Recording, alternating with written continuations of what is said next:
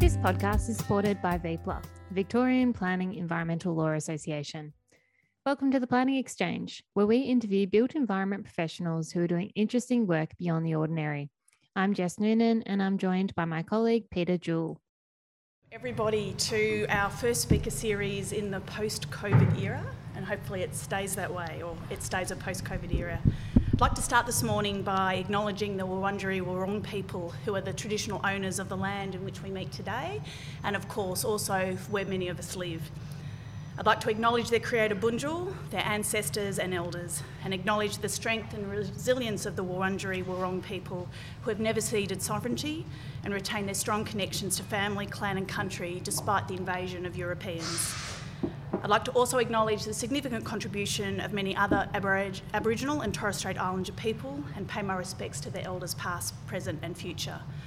I'd of course also like to acknowledge the presence of a number of the VPLA board members this morning, Mark, Tim, Ellen, Mia, I'm not sure if I've missed anyone else. It made to me a common sense fit to invite the board members of VPLA to this morning's discussion. VPLA, as well as Ratio, are sponsors of the podcast Planning Exchange, and to me there was just an obvious fit to bring us all together to put Jess and Peter on the other end of the microphone. Now, for those of you who are new to our Breakfast Speaker series, this is a session where we kick the bed covers off and get out of bed a bit early, and we share a few laughs and listen to stories where the theme is really about everyday people who have done something extraordinary. We've had a broad range of guests in the past, ranging from Commonwealth gold winning netballer Maddie Robinson, world base jumping champion Chris McDougall, and someone who we all know very well, Dean Landy, who's an architect, but more importantly, the founder of the One Heart Foundation. We even tackled an online session, I'm not sure if it was lockdown 1 or lockdown 2, someone will remind me later, with comedian Catherine Devney, and that was a great opportunity to have a few laughs at the expense of a few COVID memes. So I think there's fair to say, Peter and Jess, there's no pressure to come up with the goods this morning. You're in fine company. I think it's also fair to say that we come away from these sessions generally feeling a little lighter, inspired, and of course glad that we set the alarm early and made the effort to be here. So what makes today's guest so intriguing is that as the creators of Planning Exchange, which I personally think is the leading podcast on the built form environment, they are typically asking the questions, not answering them. So I'm really interested to hear what they have to say this morning. Now, for those of you not in the know, Planning Exchange is a series that promotes a better understanding of urban affairs, town planning and city design. And it aims to tackle a wide range of topics that are relevant to a national but also an international audience. Now, we've at Ratio had the pleasure of a number of staff members being interviewed for the podcast. I think, Tim, you've had the pleasure of being, I think, the only person asked back. And we've also more recently had both Kath Hagen and Peter Malley being subjects of the podcast, and I really recommend that you listen to both of those interviews. They're just fantastic. So I hope, like me, you're looking forward to hearing from them this morning as we delve into what brought a relatively fresh-faced and energetic planner such as Jess, together with a older and wizened and some would say grumpier planner like Peter. I thought this was a job interview this morning, So we have to start with how it all began and what brought the two of you together with the idea of creating the podcast. Do you want to start? Well, I met Jess at a VPLA function. It was at Myer, and we're having. And I met her, and I thought she was charming, and she told me she was doing a public health masters, and so I teased her relentlessly about being one of these middle-class do-gooders, telling the poor people what they shouldn't do with their lives. And the more I, dug it in, short-pitched at her, she just, laughed away and thought I was a twit. And that night I also lost my wallet, but the only time I've ever done that. But so I thought... That was actually at the Ballarat conference, wasn't it? I met you once before, sorry, yeah. Jess. But I actually forgot the true first time we met. So I love podcasts. I really got into it early. And so I thought, what a great venue. So I approached Jess and... Also at the VPLA Ball. At the VPLA Ball. VPLA has been a very... I can hear a common theme. A very, very common theme. So we have to thank VPLA for essentially being the genesis of a lot of these ideas. And fertile ground. So I got in touch with Jess, and she didn't know what I was talking about. So we I didn't even know what a podcast was. There you go. Point. So it's the old leading the young with new technology. And so this was 2013, 2014. So they weren't necessarily the most common medium yet. Well, they've been around for a few years, Jess, but so we arranged to meet in a cafe in Richmond, and I went in, and Jess probably thought I was trying to crack onto her or something, but she had a beautiful beret. She had a very Parisian look. I thought, this is the podcast partner. I definitely need a bit of class with this. So we knocked the idea around. Do you remember the beret? Yeah, I remember the beret. Black or red? It was black. Black, yeah. And so then we just worked out what to do, and we did our first interview with Chris Avery. We had a single microphone, which we sat on the edge of the table, and we all sat far too close together, which you would not be allowed to do in this day and age with COVID. Well, it was very awkward. I don't believe in COVID protocols, but so Chris was so much better prepared than us. And that was PX1, and now this is PX94.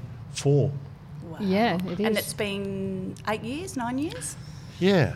Yeah, it is. Fantastic. Which is amazing. And so what really inspired you to do it though? I mean, you're obviously both passionate planners, and you've been both involved, and we'll get to that later in the podcast about other ways that you've contributed to discourse in our industry. But what was the real genesis for it? Was there a moment?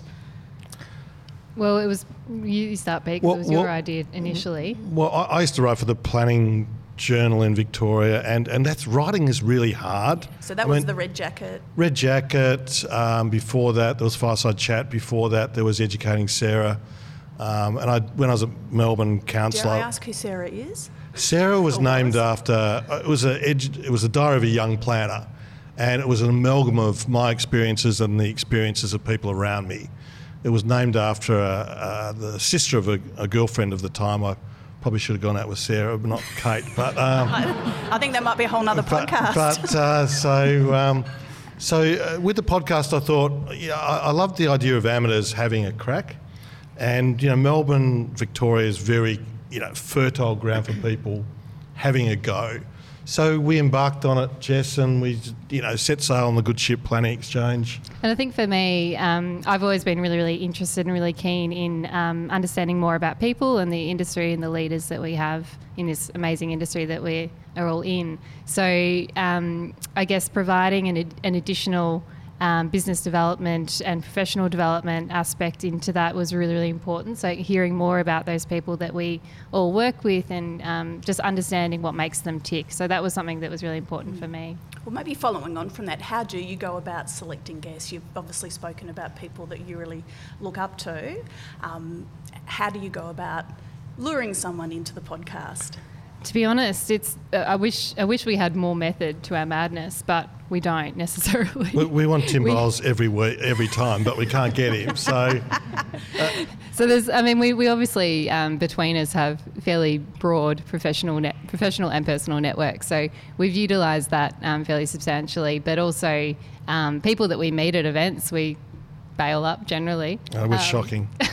Pete in particular. And so what you're saying, if you see you with a pot of beer in your hand, Pete, at a VIPA event, everybody should run the other way? Normally a gin and tonic. But,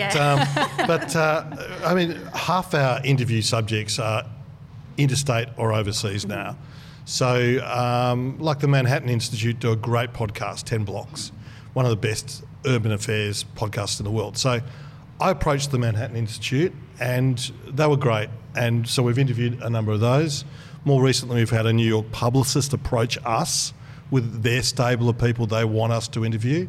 So I think it's fair to say as well that people have been incredibly generous with their time, and people, as Pete said, people coming to us wanting to be interviewed. And that's been fairly consistent the whole way through, but more so probably in the last 3 to 4 years, it's really taken off in terms of particularly our international audience. So and presumably that says the podcast has gained momentum and of course popularity. Well, we're listed as one of the top 20 urban planning podcasts in the world. No, I said number one. Well, don't put yourself down. Well, in Australia. probably now, but Now, I don't think there is 20 urban planning podcasts, but we made Peter, a list. there's no place for truth. Well, that's my line. But I was watching a program on Hadrian's Wall on TV, and I thought, I love the Romans. I studied Latin at school and things, so I sent English Heritage an email saying, look, I'm with Jess and we do a podcast, and the fellow who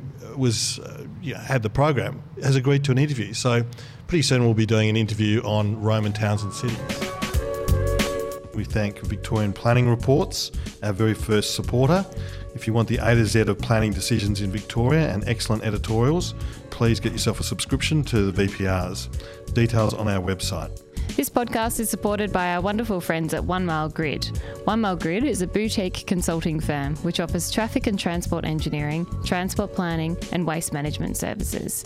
You can find out more by visiting their website at www.onemilegrid.com.au. Fair to say that COVID has made the possibility of interviewing these people, whether they're international or interstate. I'm assuming that has been a silver lining for the podcast. Definitely. I mean, as you can probably all see down on the floor there, the enormous amount of equipment that we used to have to set up like this for every podcast in person, which now we don't have to do, which is amazing. So much better for Pete's back, because he was usually the one lugging that giant suitcase. People thought I was carrying around a whole lot of guns, but we were talking about doing overseas and interstate because, the pool in Victoria is very rich, but it's much better to get people, all around the world. So if you want to broaden your listenership too, you need to reflect that in your guests. But I think in addition to that, something that we can all appreciate is that throughout Australia we have so many fantastic ideas and so many fantastic speakers,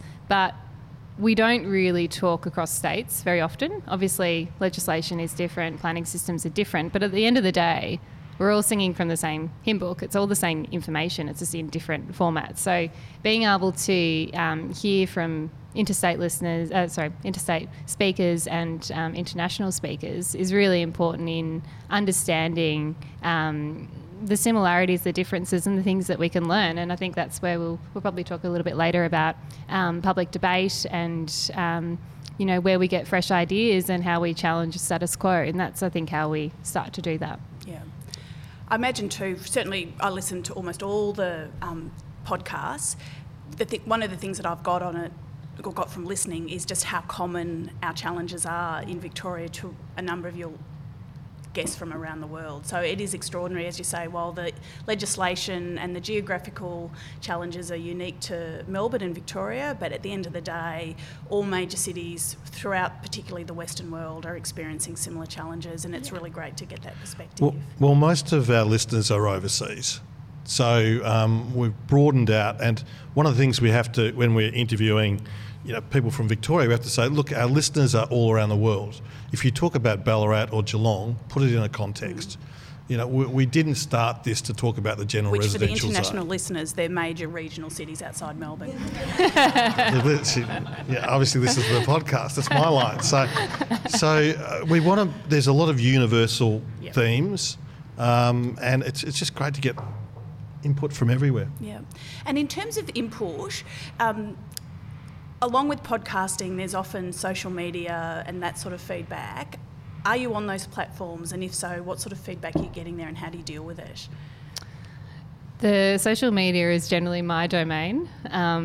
I wouldn't say it's something that we're particularly good at, but we're trying to really up our ante in that space. But we don't really we were talking about this the other day, we don't really get a lot of feedback. We get a lot of positive feedback from the people that we speak to regularly, but we don't get a lot of negative feedback, do we, Pete? Or if we do, we're not personally getting it. No, people are far too polite for that. But, it's remarkable, the listeners, we just produce this program and then just send it out on the ether. And, I joke to our subjects that the Mongolian goat herder will be listening to you, or the person in Birmingham can be listening to you. So, and it's really interesting when you actually look at the breakdown, or the geographic breakdown of where our listeners come from. As Pete said, the States is obviously a really big base there, but there's some really random locations where we get quite a lot of listeners from. Really, really small countries that half the time we've never even heard of. And look, who knows, maybe they're just Googling it or Googling planning podcasts. So do I sense a tax-deductible whirlwind tour for the Planning Exchange? Definitely. Absolutely. It's funny you mentioned that. We interviewed Loudon Luca, for those of you in the audience who remember Loudon, who's now based in Malawi. And we spoke with him about potentially setting up a podcast in Malawi with Loudon. Malawi Planning Exchange. Yeah, yeah. Great. Which is, Fantastic. He's a dynamic man, isn't he? He's a really just dynamic extraordinary. man. As someone that has had the privilege of being to Malawi, I do recommend it. It's beautiful.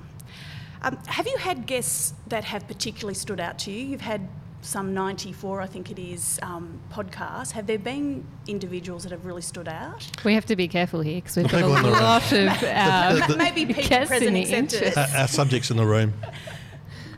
I don't think so. I was thinking about this. It's like I played 100 games of footy with my old club, and people say, "Well, what was the best game?" or "What was the most enjoyable?" It all blurs, but there's consistent themes, and the consistent theme I think is just how interesting people are, how people surprise you all the time, and that you don't know everything.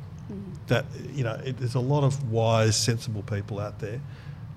And I think the other thing is we've done a lot of, probably left of field people and tried to relate that back to planning. So, for example, we did Ned Schofield and I can't remember his wife's name now, but Raquel, and about their wool growing business in the Western District. And I remember when Pete sort of brought them to me, I thought, I buy going to relate this back the company's to name's McIntyre, and they created a fashion brand, and they source all their wool from Western Victoria, from a family farm. And you think, how on earth are we going to relate this back to planning? But we did. I just love the business concept. And they were fantastic. She was from Holland. Yeah, that's and right. She introduced the idea of a nightmare. In Amsterdam or Antwerp, there's a daymare and there's a nightmare who Which looks I think after the the City night of Melbourne thing. now has. I'm feeling terrible because I can't remember who it is, but I was listening to a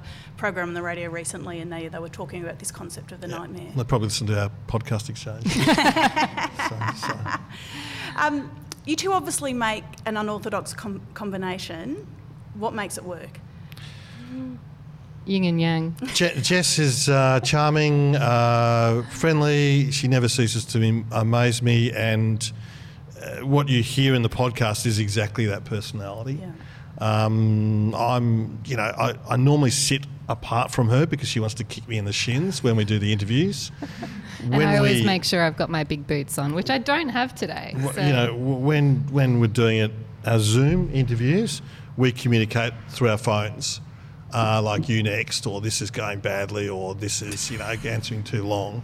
Abort this question. She'll send me messages like, stop trying to alienate all our young listeners, and I'm like, Jess, just, like all these wokey, snowflakes. But I just like, no, Jess, we're going to do it, But presumably, Peter, you've always struck me as someone that's been quite direct and say how it is. But surely that contrast is exactly what makes a podcast work? Well, you have to tease people out, don't you, Jess? Definitely. I mean, you do it a different way to me. I sort of blast them out. Jess says, please come out.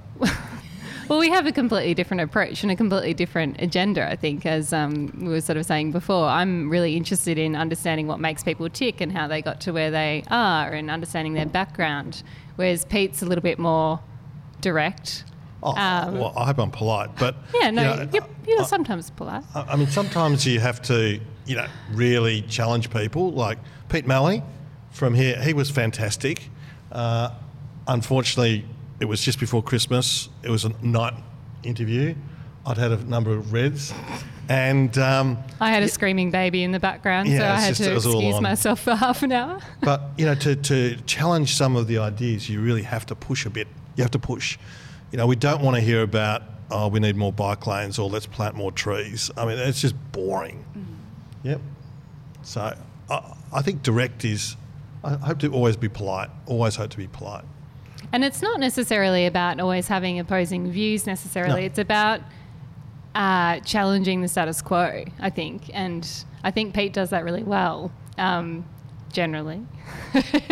No, you Thanks, don't worry. Jess. Thanks. He does it really well in the sense that he's not afraid to do that, whereas I think, as we can probably all appreciate, we do live in a society where we don't do that very often anymore. We're not used to challenging people anymore because we don't want to be disrespectful, and being able to do that in a respectful way is something that's really challenging, I think, for people. Well, I'm probably got more independence than most people, so I can do that. Jess is, coming up through the ranks in terms of profession. She's got a long career in front of her. I don't.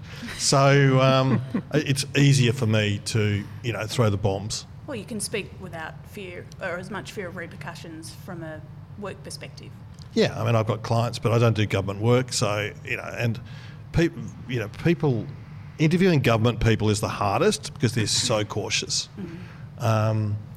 And this, people don't want to break from the ranks. They want to stay in the flock, which is, it's a pity. Yeah. And has your working relationship changed over the years? The podcast's been going for 13, 14 years. How have things changed between you? Obviously, Jess, you're a mum now. Peter, you're approaching the older years of your career. I don't know quite how to say it. But, Peter now lives on the Bellarine. I'm down at Queensland. I'm going to get some Botox now. Thanks, Colleen. That's a great question. But obviously, over 13 or 14 years, the dynamic, I assume, has continued to evolve and develop. Yeah, it's funny because I think we started out very much as colleagues. I mean, we didn't really know each other particularly well, except for a couple of nights at VPLA functions where, as we said before, that we'd met. And now we're friends. We know each other really well, and I think we know what each other is thinking before we've really said it. We can always anticipate, I think that's fair to say, what each other is going to say or how they're going to approach something.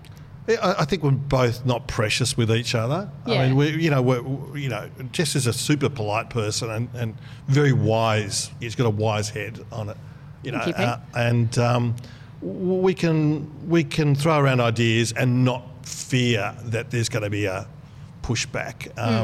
And we've both got a common purpose. Yeah. And I've got I think the respect builds and the trust also.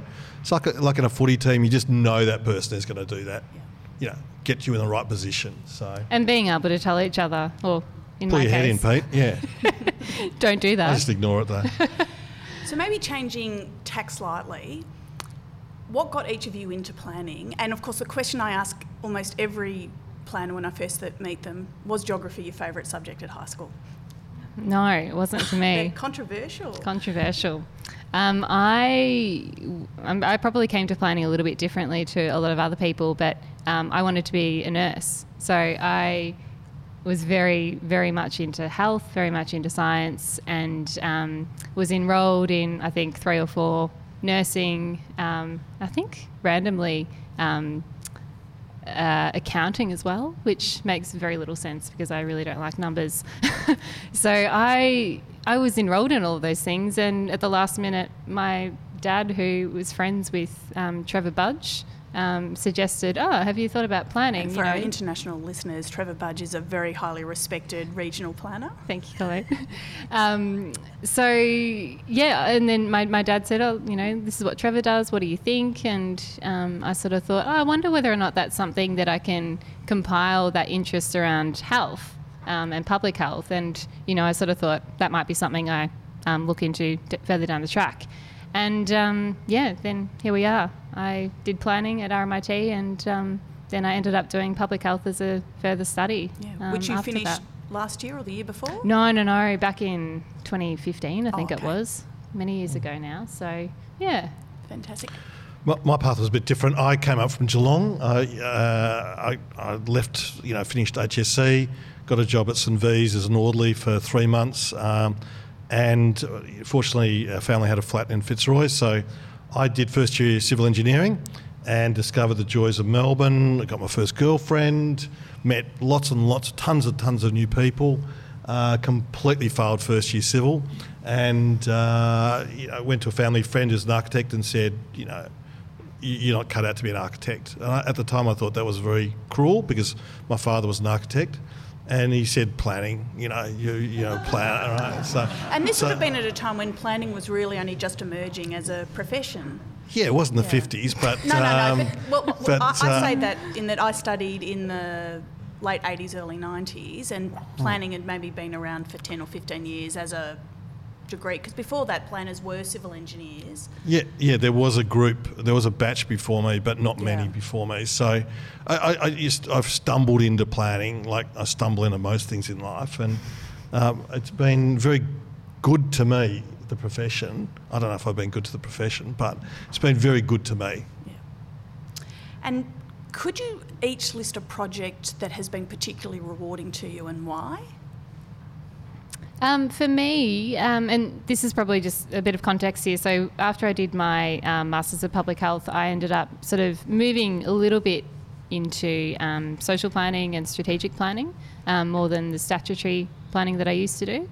And I guess with that, I've started doing some work around community infrastructure planning, which has been really, really rewarding. It's not necessarily the bulk of my work, but something I sort of do every now and then. And does that tie into the Masters in Public Health? Yeah, more broadly. I mean, Masters in Public Health is not necessarily, there's not a very clear career path coming out of that, but obviously you can relate pretty much everything back to public health in planning. So probably the most rewarding project I did was the Hampton Park Community Infrastructure Plan, which was redoing or replanning that particular community centre with the local community there, which was a very, very challenging community, very culturally diverse, very interesting background, and successfully getting the funding from council and state government for that facility. So that's been something I was really proud of. Oh, God, yawn. I'll say social housing or drug rehabilitation. No, I won't say that at all. I've worked on those projects. I think the funnest one I did was 370 St Kilda Road, which is, for our listeners overseas, is a sort of main commercial corridor. And I managed to write up a submission where we smashed the height limit by 100 metres. So we went from 60 to 160 metres. It got in the banner of the age, or when they put out the banners like outrage over giant tower. I got that framed. I love breaking rules. I love pushing stuff. So I'm not going to say social housing or drug rehabilitation. No, I just like the bad stuff. Yeah. So taking that to the next step, how do we stir up debate in planning? Mr. Debate himself. Well, planning is very conservative. No one wants to say anything. The government has a heavy hand or an invisible hand to that quells dissent or challenges the status quo. I think that's the nature of our profession. So I think things like planning exchange and more irregular actions, you've just got to get the ideas into the public domain. And that's where I think we can really add some value, like I was saying before, about utilising those views of interstate, international speakers and understanding all of those different points of views and how we can utilise that information in our local sense. Because Peter, what comes to mind for me is when you were writing, for example, Red Jacket you used to be in the back page of the Planning News. And back in the day, I think I was working at the City of Stonnington, and when Planning News came out each month, that was the first page that I went to. And that was quite controversial. I remember at the time you were very forthright. I think Rob McClellan was Planning Minister back then, and you were pretty forthright in your opinions. Did you find that a way to sort of advocate some change? I did, but it's really hard writing, coherent articles because, you're not getting paid for it. You've got, at the time I had 3 kids and, business and also it's really hard to have the discipline, and you do cop a lot of flack. There was letters saying, I should be banned basically, and we actually interviewed that person recently. But, look, I don't hold grudges. Life's too short for that. But, you should wear that as a badge of honour, shouldn't you? Well, Sarah got a love letter. I mean, the earlier column might say, but I find the podcast, we project it out there and it's a lot easier because it's informal. It's funny because the Red Jacket was before my time, so I never knew anything about this Red Jacket. And I think we'd already started the podcast by that point, and someone said, "Oh, is he the red jacket guy?" And I was like, Yeah, that's the red jacket. Red jacket was actually named after a sailing boat that I was used about to to sail ask to Melbourne, carried a lot of immigrants here. That's the red jacket. Was there a picture of you on the back in a red jacket? No, I wanted to be on page 3, sort of looking pretty buff, but no, they didn't ask me. So. I think that was about the same time that James Livingston nominated himself for Planner of the Year with the most spectacular nomination about his dress style and taste in music, and it's single-handedly the best nomination I think I've ever read in my whole life. It was brilliant. Let's get on to the planning reform process. It's obviously been in the paper a lot over the last couple of months. I think it's fair to say there's a bit of dummy spitting going on from both sides of the fence. Jess, what do you think needs to be done to get planning back on track and to maybe cut out some of the dead wood or unnecessary processes and things that are holding back approvals in the state? I think, as we said before, for me, it's really, I mean, not getting into the nitty-gritty of it, but I really just think we need to start questioning what we're doing and the purpose of what we're doing. Because without understanding that, we can go through multiple phases of reform, which we do every couple of years, generally speaking, in the planning industry. But just questioning why we're doing it. What's the purpose behind it? And is there a real direction coming out of that? For me, that's the key thing we need to just keep questioning. And that's why I really love the podcast, is because we can start to do that and start to question and challenge the status quo. The work of planners is so important to how society functions. And at the moment, there's a lot of big things that are being missed, like the intergenerational bastardry happening to people sort of under 40 in terms of the housing market, in terms of access to jobs, lots and lots of things. And we've lost focus on that. I don't think the planning industry really wants planning reform.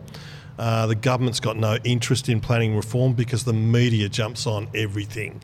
The media will jump on the worst example. I think the media in this country, with a few exceptions, is really base.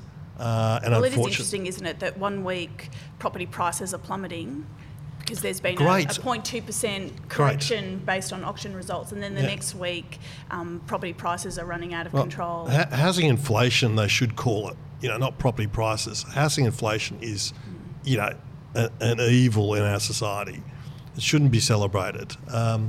So planning reform, I think we have to have people talk, come out like, Tim and others have done over the years, and be those sort of almost Robin Boyds pushing the agenda. So if I and you, Colin, you've been very brave in the past, sticking your neck out, advocating for against very bad policy, and it takes a lot of bottle to do that. So it's nice to be with you. So if I wave the magic wand and put you in charge of planning reform, what are 3 things that you'd do? I'd get a new bathroom there in the minister's office. I'd have servant girls. Oh no, sorry, Jess. You better be careful. She's got her kicking boots on. Yeah, that's right. Sorry. Yeah. What I'd do is I'd have a competition. I'd say, here's $50,000. 2 months, we're going to pay 5 firms. Here's $50,000. Give us 10 ideas. 10 ideas, and I'd pull some good people in. And there's some really, really smart people out there who, not tinkering around the edges. It's not about the number of permits. It's just about. I'd rewrite the planning scheme to recognise how important enterprise is and how change happens through enterprise, and we don't want to put the brakes on that stuff. We want to encourage it. I mean, you won't see anything in the planning scheme about encouraging enterprise. It's just, it's outrageous. And we've had such changes in the last 30, 40 years in terms of technology and social things. That's not reflected in the planning scheme. It's basically 1970s, and I'm not knocking the people from the 70s. They were great people, but we just haven't got that, what's the jus? Jus? I think it's funny because it's a question we ask a lot of our listeners about creativity within the planning system, and how we can actually utilise the intel that we have within the industry. And everyone has these great ideas, and we talk about it a lot offline when we're recording the podcast, but people don't feel that they can actually publicly come out with those opinions or ideas. So it's amazing the intel that we have. We just need to be able to tap into it in the correct way. And as we were alluding to before, that people just can't, particularly in government, just can't come out with those opinions, which doesn't help anyone. Yeah. So I always think one of the ironies too of this planning reform process is that the state government has really staffed up in that area. But of course what they've done is basically taken a whole bunch of planners working in both private but also local government practices, and I know that there's a number of local government planning departments that have been decimated by staff leaving to go into the state government planning reform team, which of course ironically then slows the whole system down. So one of the big challenges I think we're facing is just getting more bums on seats, and whether that's more graduates, getting more people in from overseas. We've found it quite interesting to discover that urban design isn't one of the nominated professions on the Department of Immigration's priority list, and we've had an interesting experience recently of trying to sponsor one of our urban designers who's now actually a qualified landscape architect because that profession is on the list. So it's been quite a challenging process, and as we sort of talked about it, there's many answers, there's no one solution, but sometimes the beast createth more of the problem. Let's just talk about COVID. We know that COVID's changed the way we see our city, and of course it's also changed Melbourne's relationship with the regions. So what are some of the things that you see perhaps on an ongoing basis for Victoria? I think for me, and as I mentioned before with my sort of public health hat on, something that I've really noticed is those middle and outer ring suburbs are really starting to prosper, particularly coming out of lockdown, because, you know, and these are obvious points, obviously, that through lockdown people were living more locally and really relying on their local neighbourhoods. And that really excites me, because I think those outer, or particularly the growth area activity centres, have really they've always lacked a bit of zhuzh, to use your word, Pete.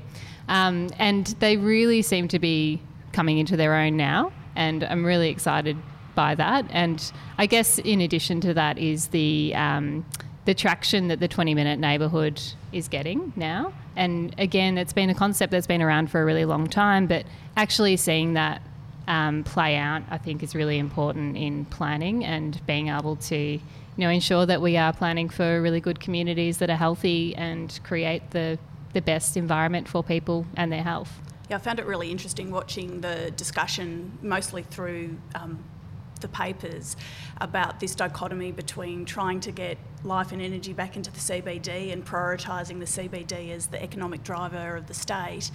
But equally, we've got planning policy that openly wants to see a more localised living, and seeing that dichotomy play out in the papers has been really fascinating.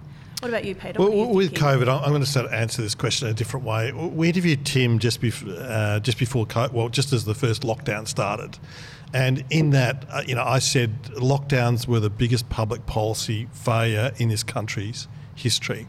And I suspect that as time goes on, that is going to be more and more evident. In 2 years' time, no one is going to be talking about COVID. Everyone's going to be talking about the costs associated with the government action, whether it's lost education, the sickness, mental health, the cost to the economy, the snapping of relationship forming, just things like the birth rate dropped to 1.58, the fertility rate in Australia during COVID. I suspect a lot less babies were born than people died from COVID. These things, you can't artificially play around with these natural ecosystems. So I think the catastrophe that was the government's handling is instructive to us in planning in some ways as well.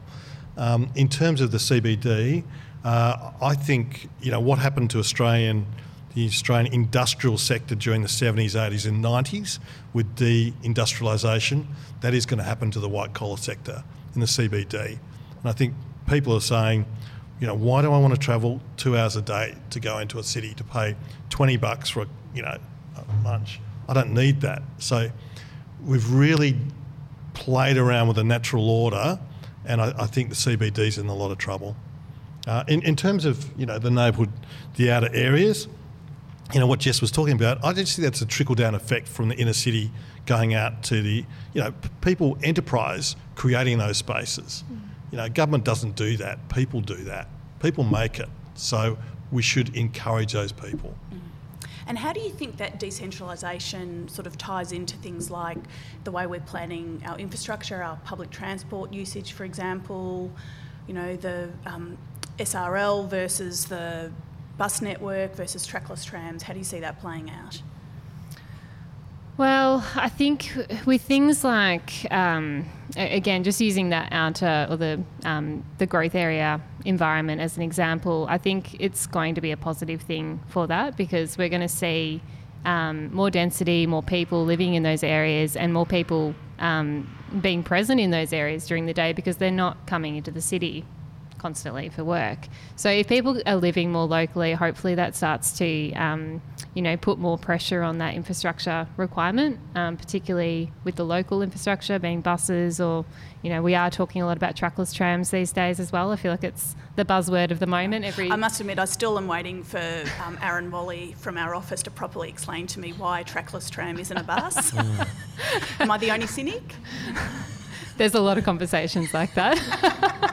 But I feel like every second project is talking about trackless trams at the moment, so it must be coming at some point. Yeah, there's lots of different... What was the question again, Colleen? I was just... Yeah, sorry. I think I went a bit off track there. Sorry. I was just listening to Jess. So, it was really about how the decentralisation might impact the way that we're making decisions around infrastructure, so public transport in particular. Well, we were experiencing crazy levels of immigration before COVID, like unsustainable amount, and I think Melbourne became very unlivable in parts. There was a crush. Infrastructure was lagging. So if you go to the western suburbs, so for our listeners overseas, that's sort of the more aspirational, poorer parts of Melbourne. It's just flat plains where rows and rows of housing is just rolled out like a carpet. I think the work wasn't done. We were just expanding too quickly. It's given us a pause, the slowdown in immigration. The public transport, we just need new ideas. I talked to Pete Malley about this. We need those bongo vans. We need, we need to unleash the entrepreneurial spirit. Not everything has to come out of Spring Street. I hate to quote Mao Zedong because he's an evil guy and killed many millions of people. But he said, "Let 100 flowers bloom." And I think we should take that approach.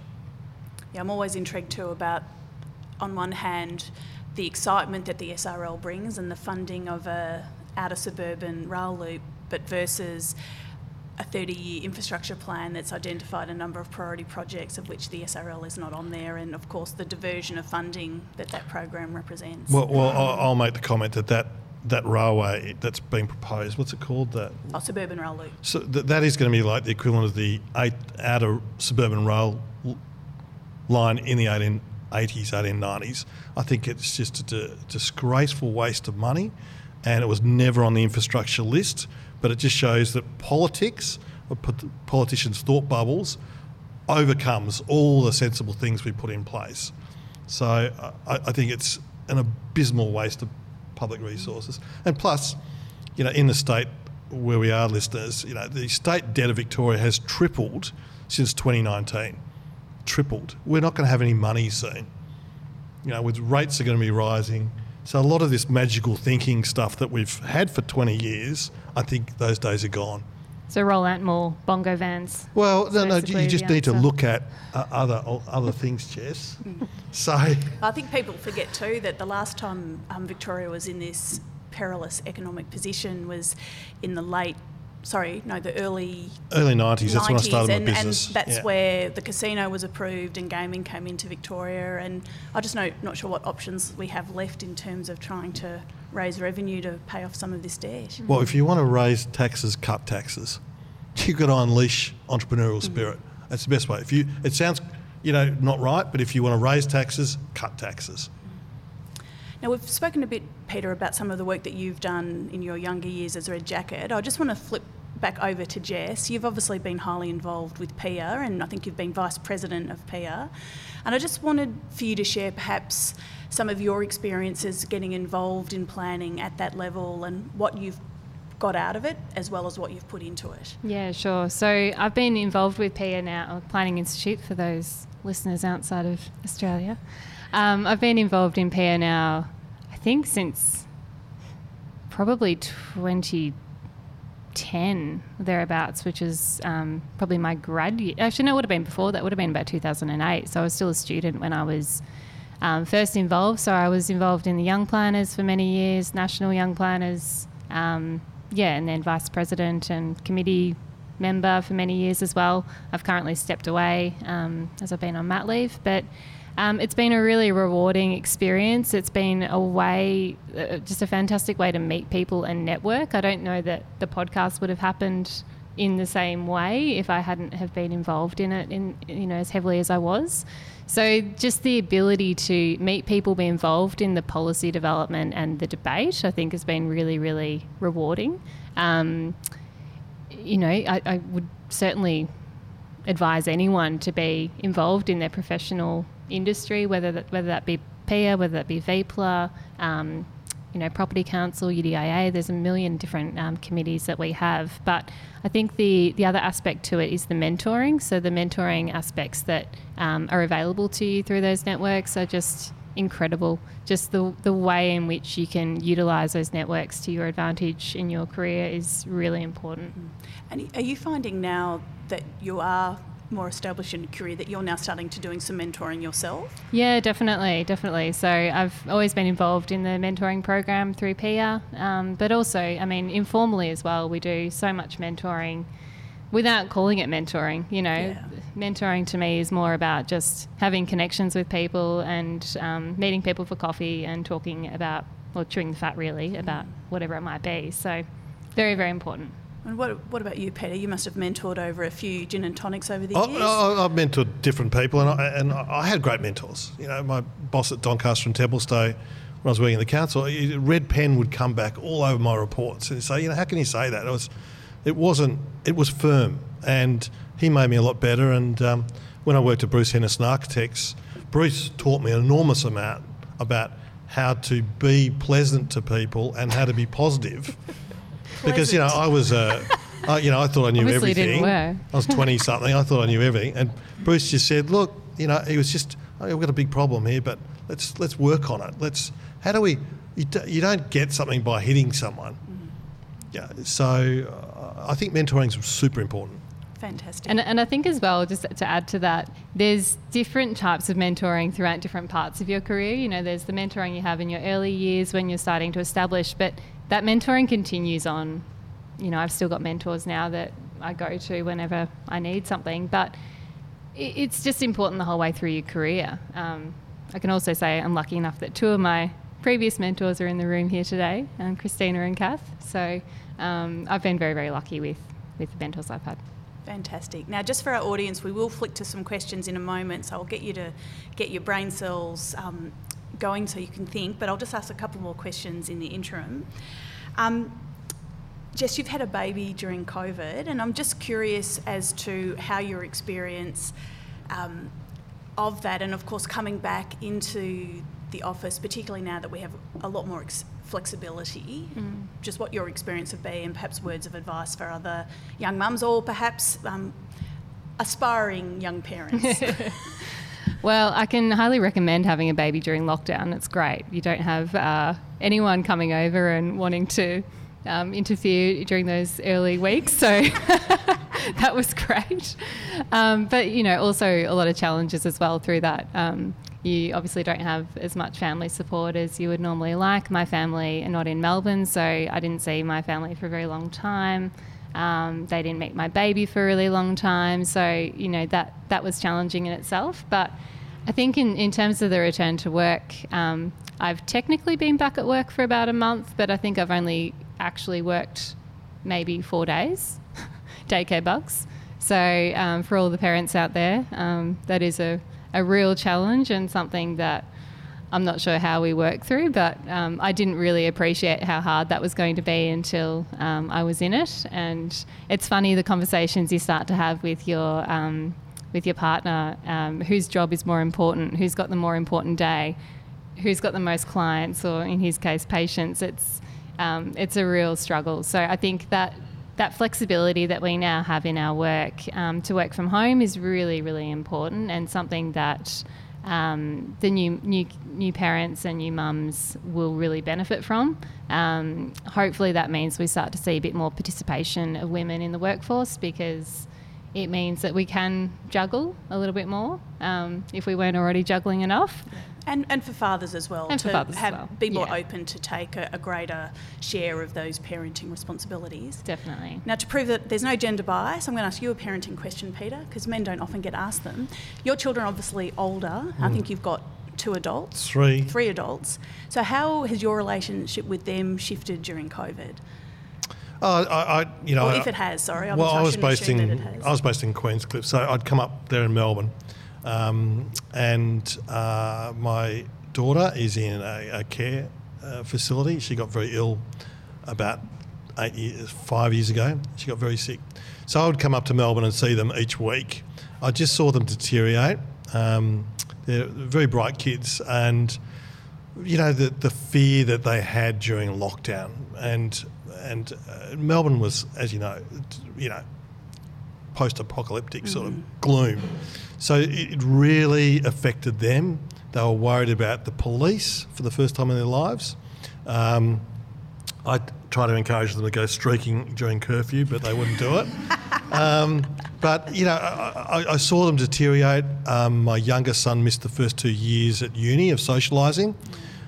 Which is, I don't think people should underestimate how massive that is. When you think about, for all of us here, we've had the joy of university, and whether it's beers at the pub or massively important to your development. And you know the public health messaging, I really hated it.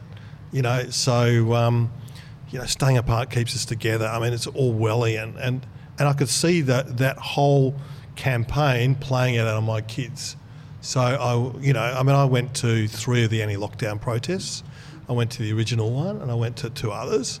I just think so many bad things happen in terms of liberty, democracy, and also it made me realise how a lot of nasty things have happened in history, how people can be marginalised, like the Jews, or by the Nazis or other people, how we're not far away from very bad places, and we need to defend our liberties so much for the next generation coming through. Well, it's very interesting too, seeing obviously now what is unfolding in Ukraine, and you can see Ukraine has changed everything. In so many ways, the implications of COVID and Ukraine, Slava Ukraini, they are unbelievable people, but their fight for liberty, and also what's going to happen in the energy market. I think there's going to be before Ukraine and after Ukraine. Thanks for the support from Ratio Consultants, an independent voice and trusted partner in planning, urban design, transport and waste management. Ratio supports change through projects that shape cities, neighbourhoods and places for people. See ratio.com.au for details. So one last question before we turn to the audience, and that is, and this is a question that you often ask your own interviewees, what are you reading right now? I'm reading Far From the Maddening Crowd by Thomas Hardy. It was written in about the 1870s. It's a fantastic book. A lot of modern literature I just can't take to. It's agenda pushing or, various, yuck. And there's so many good classics out there. So Thomas Hardy, and the way he writes about emotions and relationships with people don't change.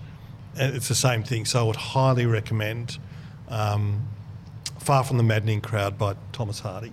And for you, Jess? I've had a lot of time to read over the last few weeks, being sick in bed for God knows how long. So I've been reading a book called A Little Life, for those that have... Oh, Mia knows that one. I can't think of the author's name now, though. It's escaped me. I think it's a Japanese author. But it's really quite a heavy book.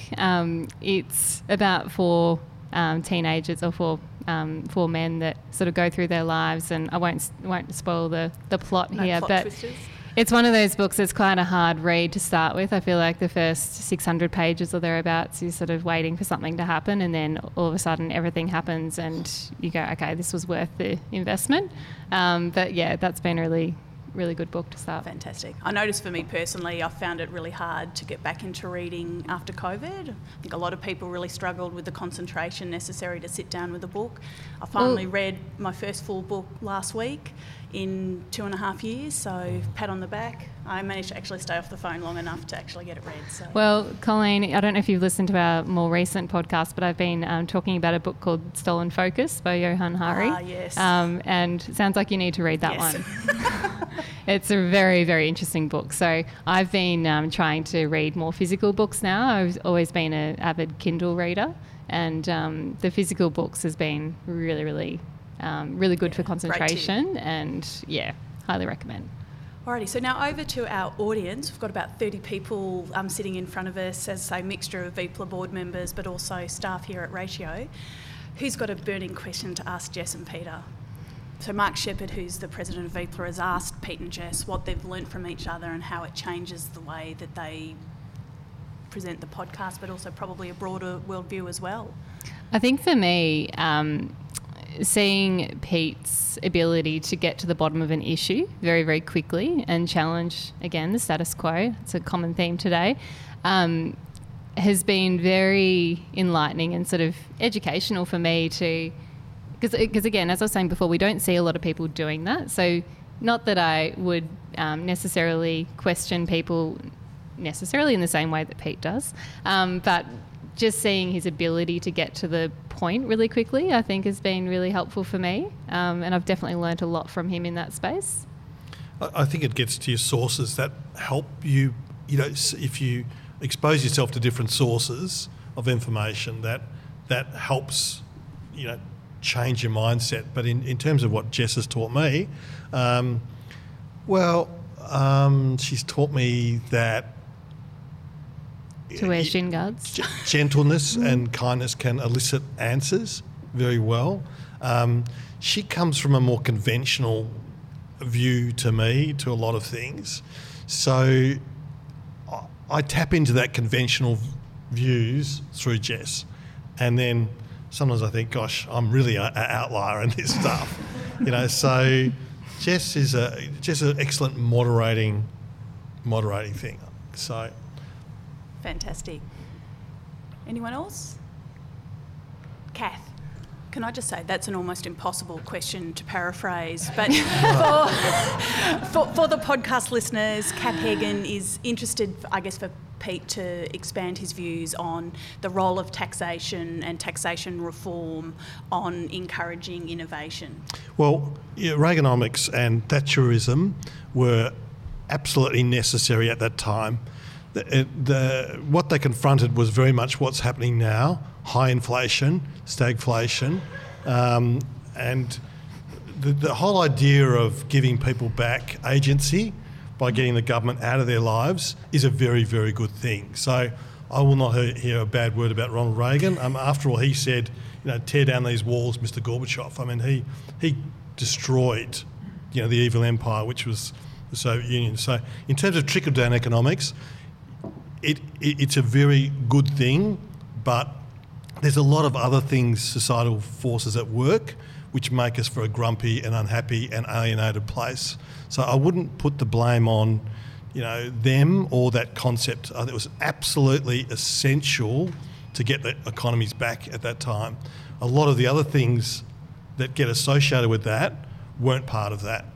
So, sorry, Kath, I just think that was a wonderful time of freedom and getting back agency to people. And we need more of that, not less of that.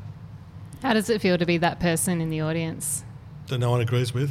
No, look, one thing I'm staggered at is there's so much stuff to learn out there. And a lot of the views that we hear all the time are not representative. That's why I love America, because you've got 50 different states, 50 different laboratories, so much public discourse that we just don't have here.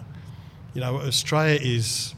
I think you've forgotten the 10,000 homicides by gun death each year, Peter, but anyway, that's a whole nother podcast. Well, people bag the States, but it's the most prosperous place in the world, and it is a place of enterprise and freedom. I mean, they take their liberties very, very importantly. So, there's always bad sides, but there's the good far. That's why everyone wants to go to America. If it was such a bad place, why would anyone want to go there? They've got masses of people who want to have a green card. I'll just leave it at that. Well, speaking of nutbags, I think that might be time to leave it there. Thanks, Peter. As Jess will say, we'll have no more listeners after this. I need to do some editing. Jess and Peter, you enough for coming and being part of our Breakfast Speaker series this morning. It's been a real pleasure to have this conversation with you, and I'd like to invite everyone to show their thanks. Thanks for having us. Thanks for listening. If you would like to hear more of our podcasts, hit the follow button on Spotify, or the like button on SoundCloud, or the subscribe button in Apple Podcasts. Please also visit our Instagram page, LinkedIn, or website for behind-the-scenes footage of our podcasts, and to get the latest on upcoming or recently released episodes. If you have any suggestions or feedback, please get in touch via our social media channels or by emailing planningexchange@gmail.com. A special shout out also to Jack Babbage, who does such an incredible job in producing this podcast.